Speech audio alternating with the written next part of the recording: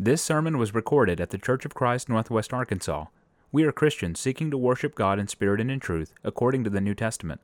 Come worship with us Sunday mornings at 10:30 at 1708 Elm Springs Road in Springdale, Arkansas. Good morning. It is extremely good to be here today. I had a fast and furious, me and my family had a fast and furious trip down to Houston to be at a funeral that we needed to be at, and then also to see a new grandchild. So I saw what the Lord does. He gives and He takes away according to His will. But it still was a blessing to be down there and traveling. We got back in about 10 o'clock last night. And Pat, I appreciate the prayer very much because if any of you know me very well, you know I'm not a real fast thinker. So any fluidity of thought this morning that is smooth will definitely be from the Lord and not from me. As we lean upon Him for His truths and wisdom, and also even in delivery this morning.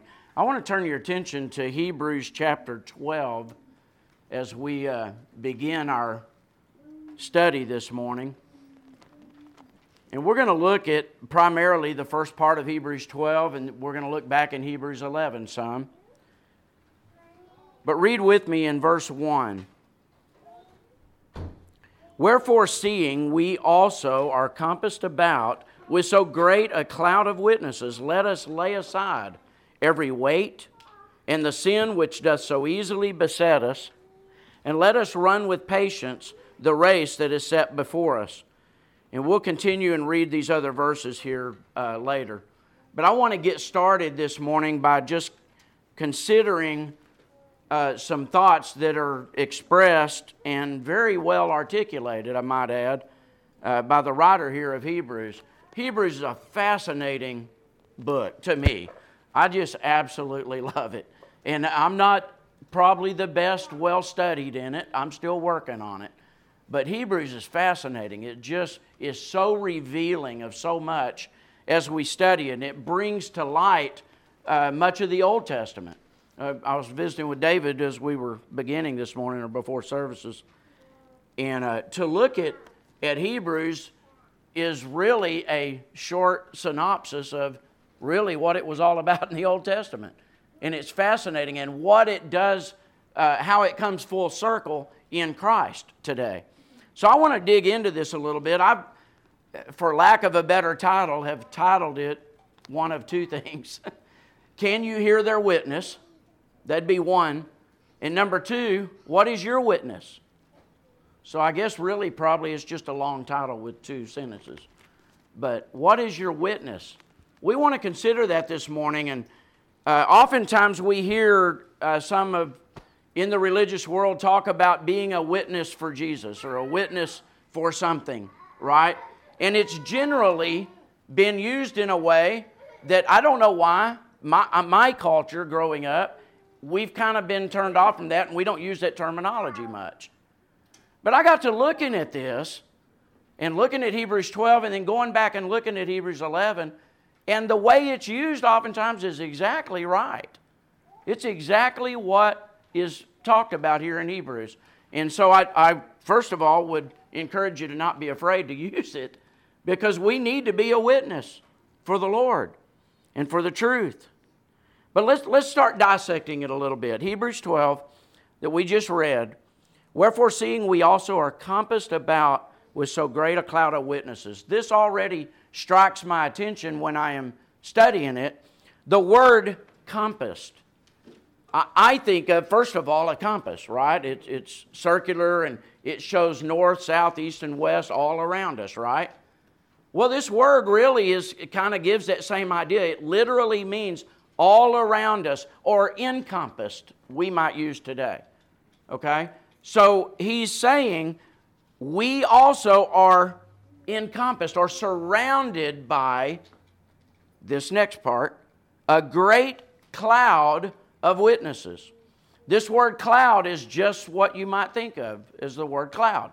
When you look up in the sky, you see a cloud. Or you might bring it down to earth and think a very dense fog. It's just dense and thick all around you, right? So he is saying literally that we are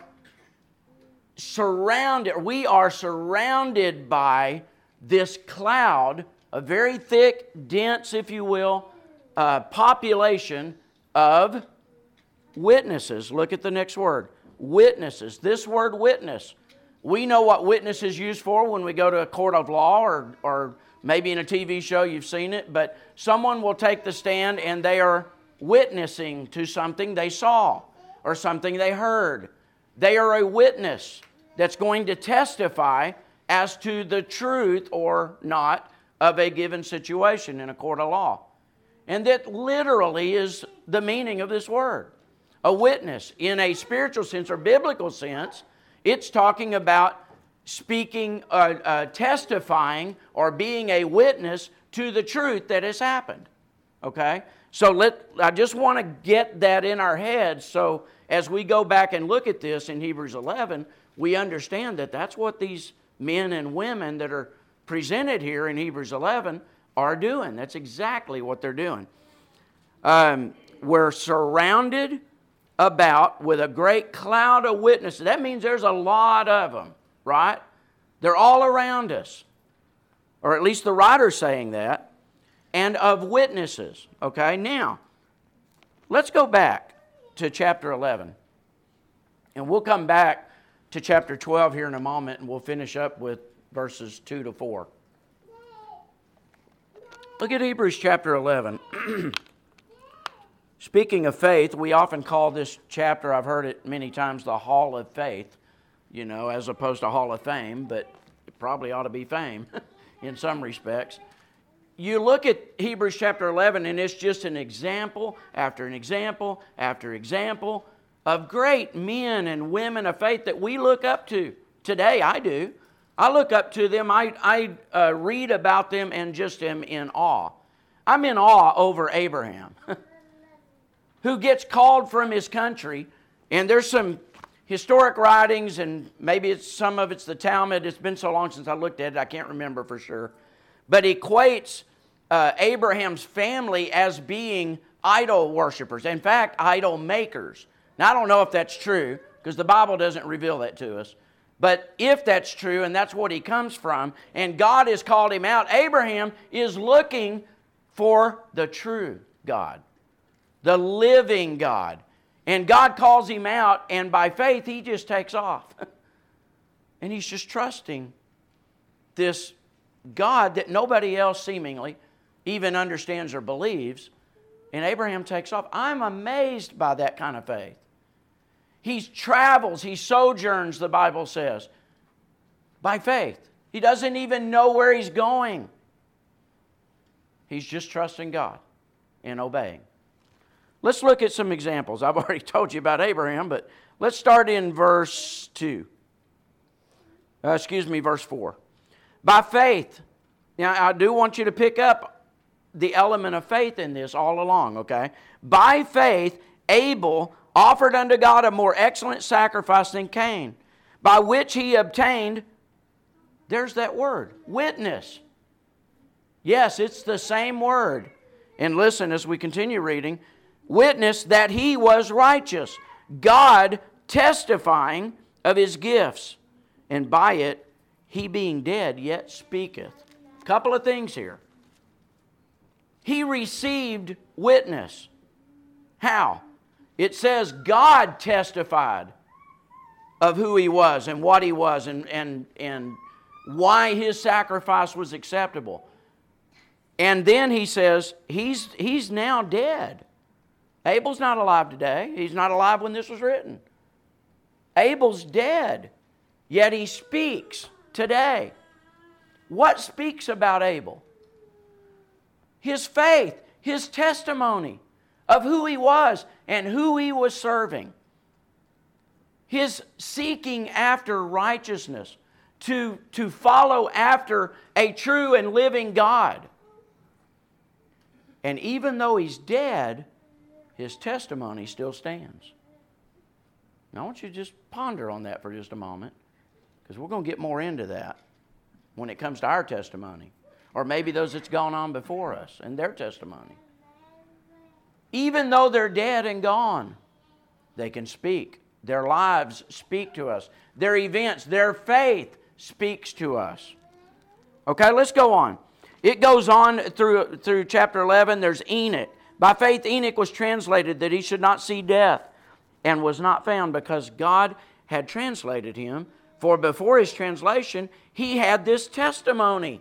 There's that word again. Witness. Testimony. He is presenting who he is by default. And what does it say? That he pleased God. You know what his testimony was? That he pleased God. Oh, to have that testimony of my life. For people to remember my life or anything that I may leave behind that's beneficial, to be said of me, he pleased God. That is powerful. It's just powerful. That was Enoch. He was so pleasing to God that he didn't even have to face death. He just, as I've said to my kids all along as we would study this and read it, he just walked right into heaven. He walked with God. And he pleased God. What a testimony. Then we go on, verse 6 quickly. I just want to inject this, because he injects it. But without faith, it is impossible to please God. So what was it about Enoch that pleased God? It was his faith. The fact that he followed God. He obeyed God.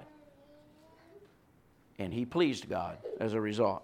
Okay, then it goes on. It talks about several different people, and I'm not going to read this whole chapter, but I want you to take note. Verse 7, by faith, Noah, being warned of God of things not seen as yet, moved with fear, prepared an ark to the saving of his house. That was Noah. Does he have a testimony today? Is it still living even though Noah's dead and gone? Absolutely. Verse 8, I talked a little about Abraham, but it brings up, by faith Abraham, when he was called to go out into a place, which he should after receive for an inheritance, obeyed. And he went out not knowing whither he went. This guy didn't know where he was going. I don't know about you, but I'd be questioning. I would want to challenge that. It's just my nature, I guess. Now, I don't know if I'm just going to uproot everything and follow. That's faith. I mean, he knew that this was God, the living God, that other people are denying or resisting and not following after. Here's Abraham setting a great example before us. He brings up Sarah. Look at verse 10 real quick. You see, we're reading over here in the New Testament, right? Christ has already died. The new covenant's been given. We on this side of the cross are looking back to the cross, right? We look back to the cross to see our salvation, to see what Christ did for us and for me. But these guys, they were before the cross, they're looking forward. Now look at verse 10. This is speaking of Abraham. For he looked for a city which hath foundations, whose builder and maker is God. You know, sometimes I don't think we really get it just reading, pardon me, just reading through the Old Testament and reading these stories. They're not just stories. I don't even like that word because it sounds like a fake fairy tale or something that we're reading our kids. These are happenings of real people that lived and walked and existed. And then they are walking and living and existing by faith, these that we're reading about, following after God. And they're looking for something in the future. I'll present to you that that's the cross. The same thing we look back to, they were looking forward to. Okay? And so we see some evidence here that Abraham understood some things. While maybe not fully, looking back, we have an advantage. And we get to see things a little clearer, I think, looking back. But Abraham is looking for this city whose maker and whose builder is God. You know, he's wandering around trusting God for his existence, really, and where he's going to be, where he's going to live. But his real trust was not in what land he was promised in. His real faith and real trust was in what God has prepared for him for eternity. He understood something about that. And it goes much deeper than just the physical. Okay. Verse 13, he's mentioned several at this point. He says, these all died in faith, not having received the promises, but having seen them afar off. You see, they haven't received them yet, right? They're still waiting on an event to happen that they might receive those blessings. And were persuaded of them, believed them, and embraced them, and confessed that they were strangers and pilgrims on the earth. We're only strangers. We're only pilgrims. That was their testimony. That's what they said. That's how they lived their lives. They were looking for what was to come, not the physical here and now. Okay? And verse 14, for they that say such, they say that they're strangers and pilgrims on the earth, for they that say such things declare plainly that they are seeking a country. They're seeking something else, okay? And this is true of all them, from Abel all the way to Abraham here at this point. Now, verse 17. We see examples of Abraham's faith in several things. He mentions a few.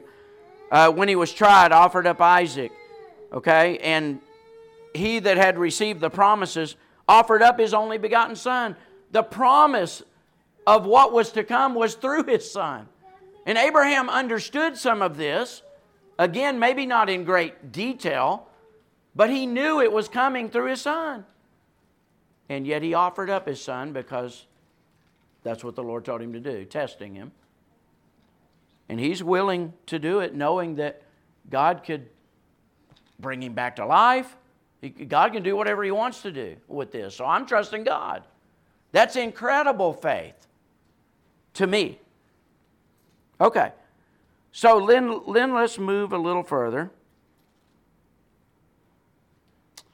In verse 20, he talks about the faith of Isaac. 21, Jacob. 22, Joseph. 23, Moses' parents. You don't think about that a lot. We think about the main characters. Again, I'm using terminology I don't like. But we think about these main, Moses was big in our minds, right? But he talks about the faith of Moses' parents. So it's reaching out a little beyond what maybe we're used to looking at. And then he talks about Moses in verse 24. By faith Moses, when he was come to years, refused to be called the son of Pharaoh's daughter. Listen to this. Choosing rather to suffer affliction with the people of God than to enjoy the pleasures of sin for a season. Esteeming the reproach of Christ greater riches than the treasure in heaven. They just said, right here, the writer here says that Moses chose to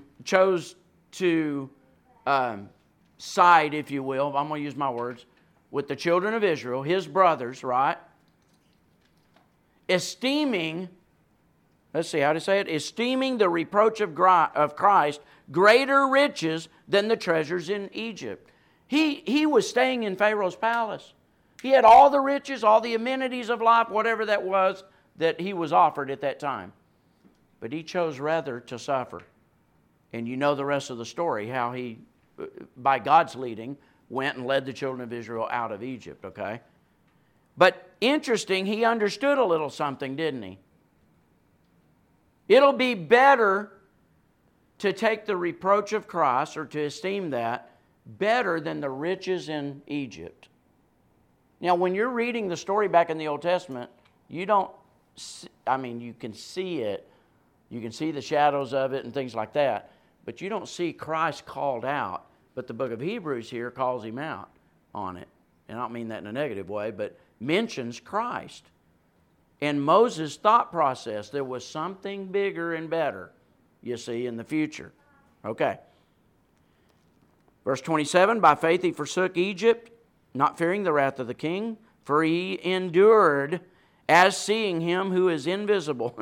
You see, his vision and his faith was in something far bigger than the here and now, the physical, okay? Now, let's go on. We'll skip through some more. Verse 30, he mentions Joshua. He mentions Rahab. Verse 32. What shall I say more? Now, he's mentioned all these examples to have us or cause us to look back at these people of faith. And it's a call to faith, okay? But then in verse 32, what shall I say more? For the time would fail me to tell of Gideon and of Barak and of Samson and of Jephthah, of David also and Samuel and of the prophets. He just real quickly, just named a bunch more, right? He's talking about all these people who had faith. Now listen to what verse 33 says. Who, referring back to all of these, through faith subdued kingdoms, wrought righteousness, obtained promises, stopped the mouths of lions, got on the wrong spot, quenched the violence of fire, escaped the edge of the sword, out of weakness were made strong, waxed valiant in fight, turned to flight the armies of the aliens. Women received their dead raised to life again, and others were tortured, not accepting deliverance, that they might obtain a better resurrection. I'm going to get these words out. Okay, so all of these people went through all of these kind of things. Verse 36, and others had trials of cruel mockings and scourgings, yea, moreover, of bonds and imprisonment. I don't know about you, but I read verses like this, and I look at these people of the Old Testament, and then I read verses like this of what they went through for what they believed in, okay? And I look at that and I go, that is so far beyond anything I've ever experienced and will likely experience, at least in this country, at least for now. We don't know where it's going. But I look at that and see the faith that these people had and what they went through, and I'm like, I call myself a strong Christian? Do I? Well, I don't know. Maybe not. But I think sometimes we do, and then I look at their lives and I go, I'm not even worthy to be listed on that with them. It's amazing. That is incredible faith to go to those lengths to stand for a God that you know is true in a world that preaches He's not. What great, incredible examples. But then I look at verse 37. You know, they list all these things that they went to, and these are the type of people that we are to be, that we're called to be.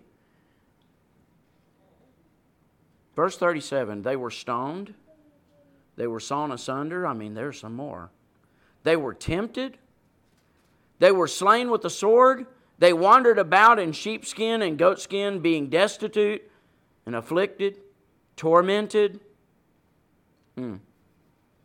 There's just a bunch more. But I want you to notice a couple things in there.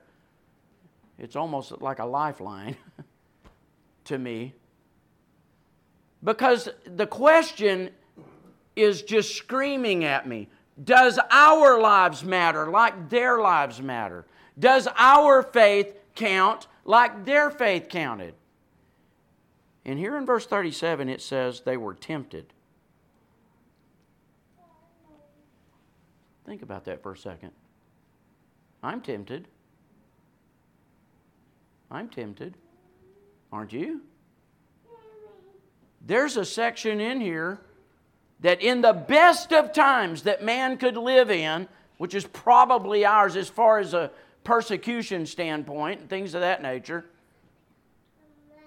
you and I can relate to that.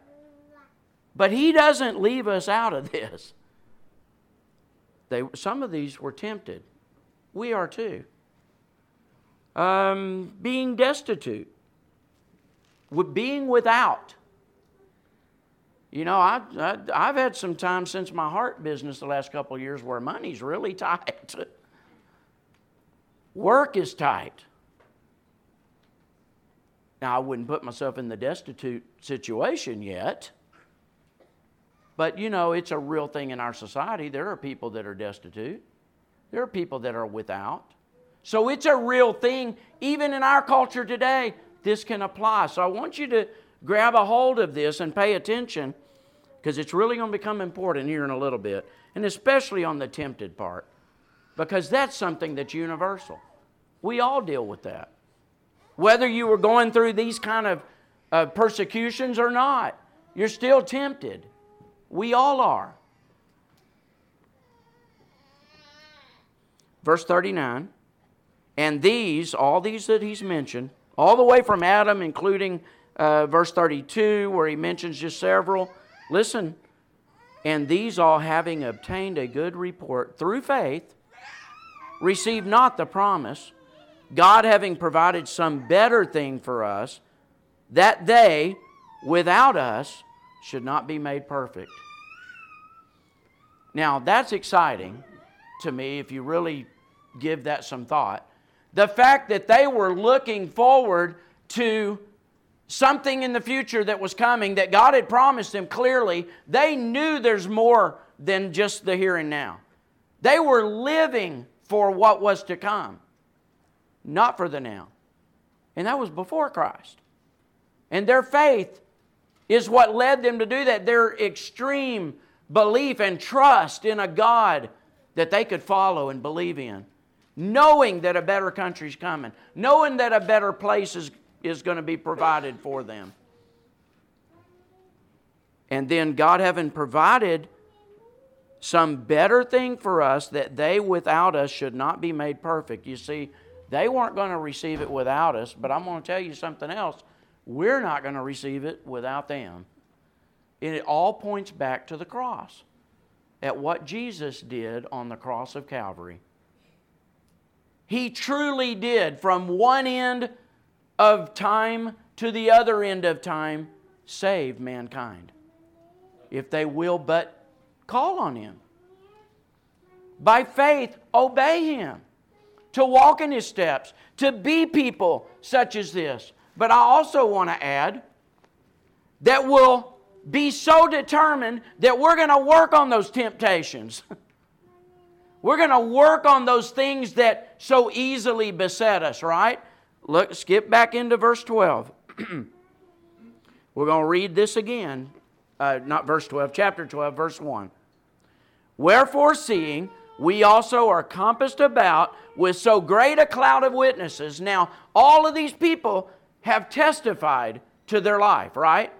To their lives. They have testified to their faith and to the truth in a God that is so much bigger and has bigger plans for all of us, okay? Cloud of witnesses. So then he says, let us lay aside every weight and the sin which does so easily beset us.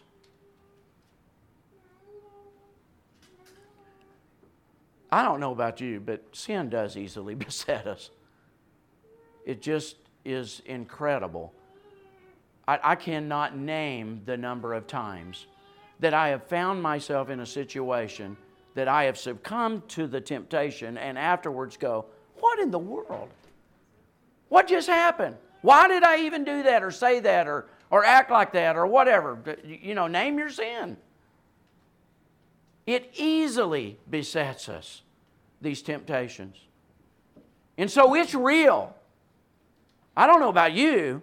I think I know about you. But I deal with very real temptations in this life. And it could be from what we call little temptations or sins to big temptations or sins. It could be anything. Because I'm going to tell you something. We're human and in the flesh, and there's not a one of us above any of it. And I will add that pride will stand in the way and walk us right to it. It's a big deal, and he makes a big deal of it right here.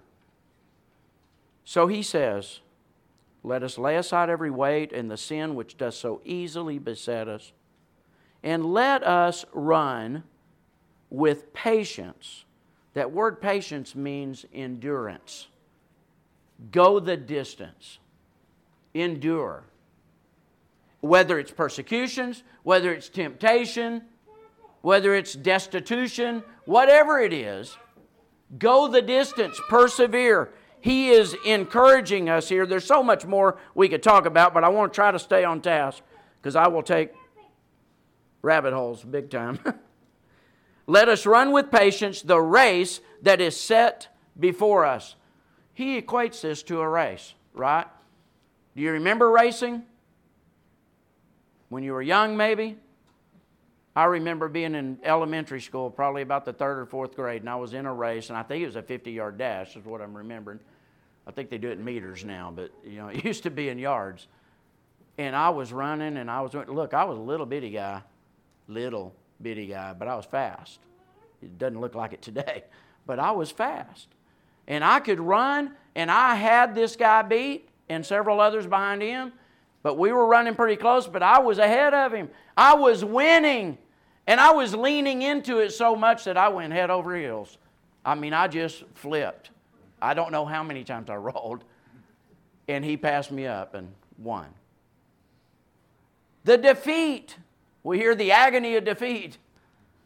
Well, for a 4th grader, it was a big deal to me. I wanted that ribbon, right?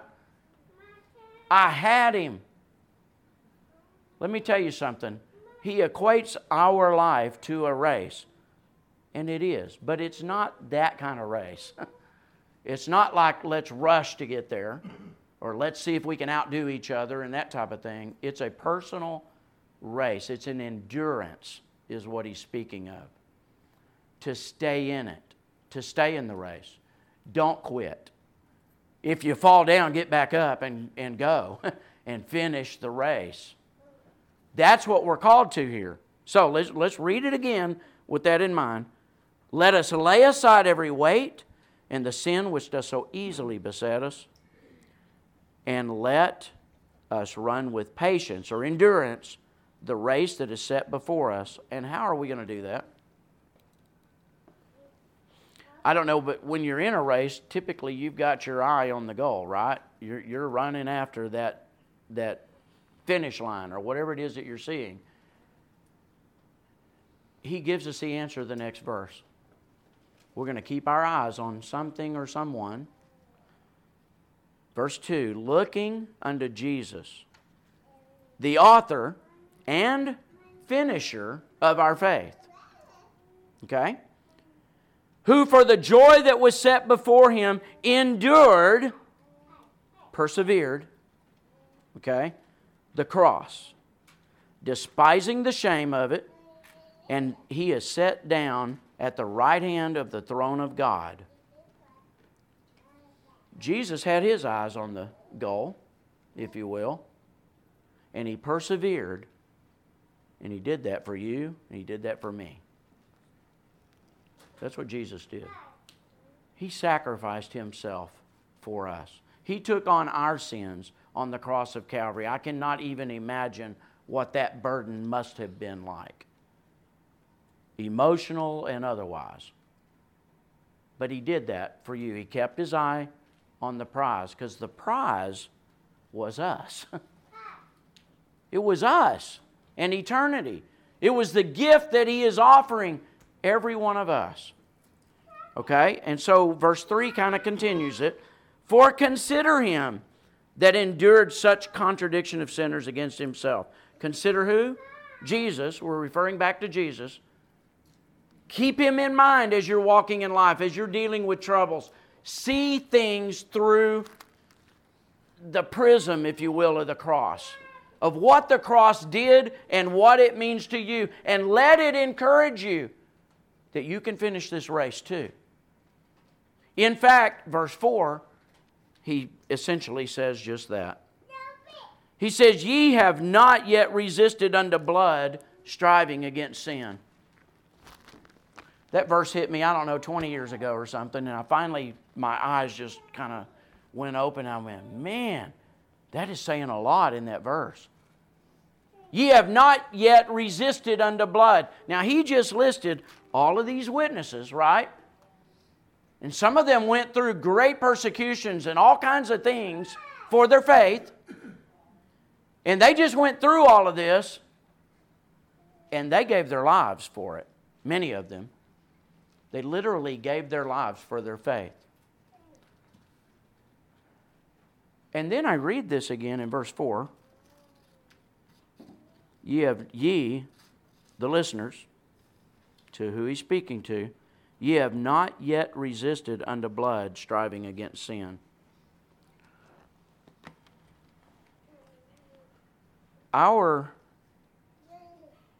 If we're breathing and we're alive right now,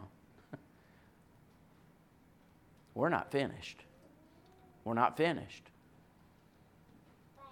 I'm 60 years old today, or not today, for the last 6 months.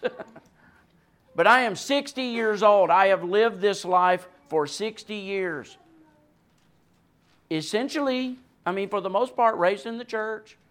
I understood right from wrong. I understood all that. And I'm going to tell you today, I'm tempted by sin. I have temptations. That's probably the way to say it. Sin is ever before us. Now, I don't know if you can honestly say it's not before you.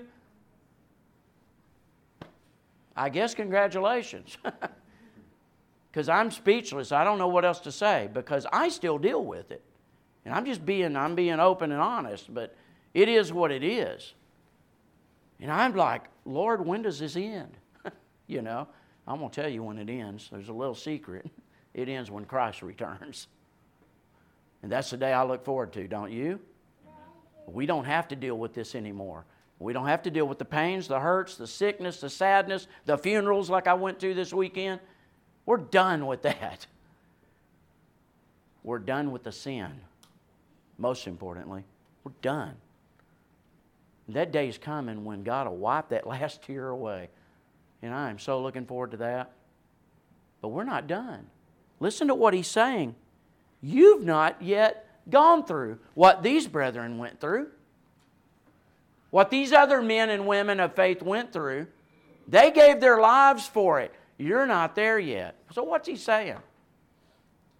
He says let me just read it again. Ye have not yet resisted unto blood, striving against sin. The word strive here literally means what it says. To fight, to resist, to get in you ever get in a wrestling match or something when you were younger? I don't know if you girls maybe not, but us guys did.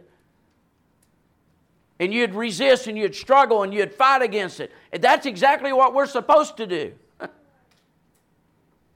Never have we been promised as a Christian that temptation will go away, that we will not have temptations. 1 Corinthians 10:13 says there's no temptation taken you, but such as is common to man. But God is faithful. We have a God who is faithful, just like He was in these guys, these folks' lives. He's faithful today. And He will not allow us to be tempted above that which we can bear, or that we will be able to bear it. He will help us in a way that will at least allow us to be able to bear it. You see, we're called to deal with it, and we're called to struggle with it, but we're not called to give up.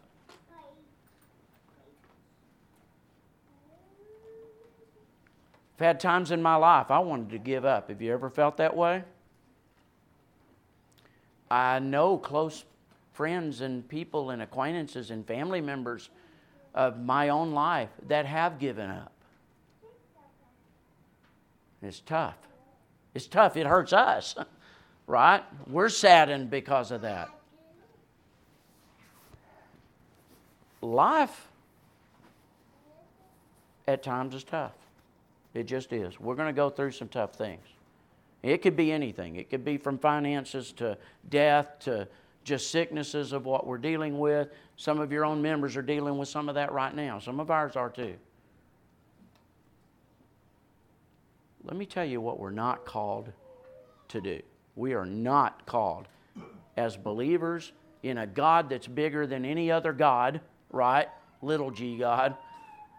Our God is mighty. He is powerful. He is faithful. He will do for us what we can't do for ourselves. He will provide a way for us that we can escape the temptations. That's what He promises. Where's your faith? Do you have faith like Abel? Do you have faith like Abraham? Like Moses? Like Jacob? Like Rahab? Like all of these people that were mentioned that we just read about, and many others that he didn't even take the time to mention.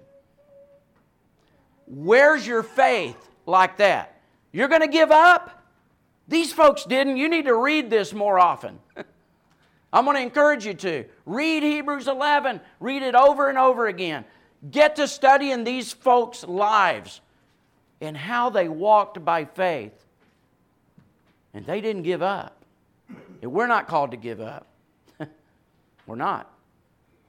In fact, we're called to give our life for it, if that's what's called for. Resist the temptation all the way to giving your blood for it. Shedding blood. Just like Christ did on the cross. That's why we look to Him.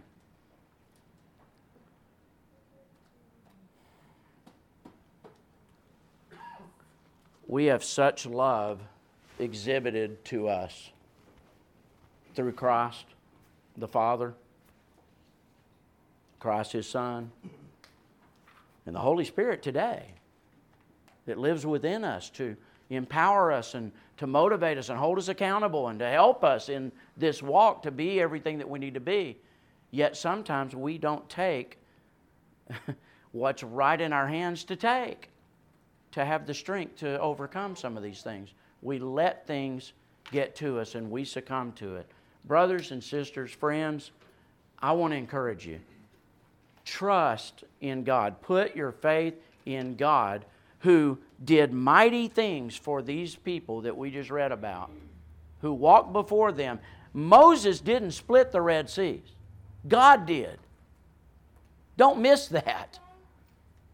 All of these guys, these mighty things, Moses didn't lead the children of Israel out of Egypt. God did. And it's the same God today that will work in our lives to bring about good, when it's said and done, a land that we know is promised to us, that is to come. Such a compassionate God who looks down on the plight of man from the beginning of time to now and sees. My words come weak sometimes, but I'm going to tell you, to see the pitiful state of man. We think we're something, don't we?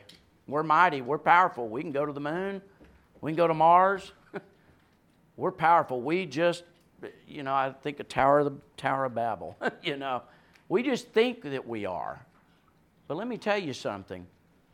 The further away we get away from God, the less we're able to enjoy, for lack of better terms, His protection and His grace. We need to stay under the umbrella of His grace and love that He has for us.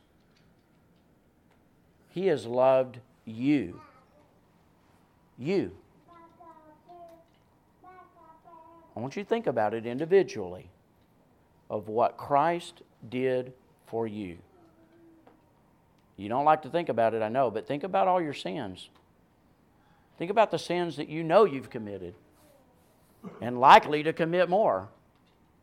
And you think about a God who looks at you. While we were yet sinners, Christ died for us. It's amazing.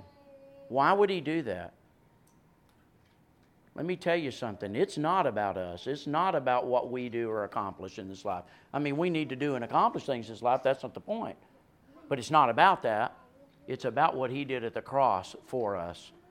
In our lives, our very works, activities, things that we are involved in need to be motivated because of what He has done for us.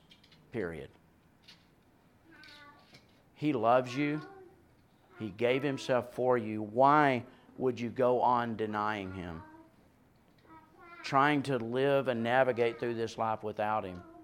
He's given us such promises, such things to endure for. If you're not a Christian today, I want to encourage you to begin that walk today. I can tell you it's the greatest decision I ever made in my life. And there have continually been other decisions I've made in my life that have been great because I've trusted God through those decisions. Our faith needs to be in Him, not in ourselves. And if you're not one of His children, you're refusing, you're walking away from the very blessings that He wants to bestow upon you. And ultimately, and most importantly, eternal life. The same thing that Abraham and Moses and all of them were looking forward to is the same thing we look back to, is the cross of Calvary. If we can assist you this morning in that walk, we have lots of brothers and sisters here that will wrap their arms around you and love you and care for you and assist you in that walk and help you any way that they can. If we can help you, we're going to stand and sing a song. Come forward and we'll pray with you, or let your needs be known. We'll pray with you or do anything that we can to help you. We hope you enjoyed this teaching from God's Word. If there's anything we can do to help you in your walk with Christ, send us a message at facebook.com/CFCNWA. To find more sermons, look for us on Apple Podcasts, Google Podcasts, Spotify, and like our Facebook page. Thanks for listening, and God bless.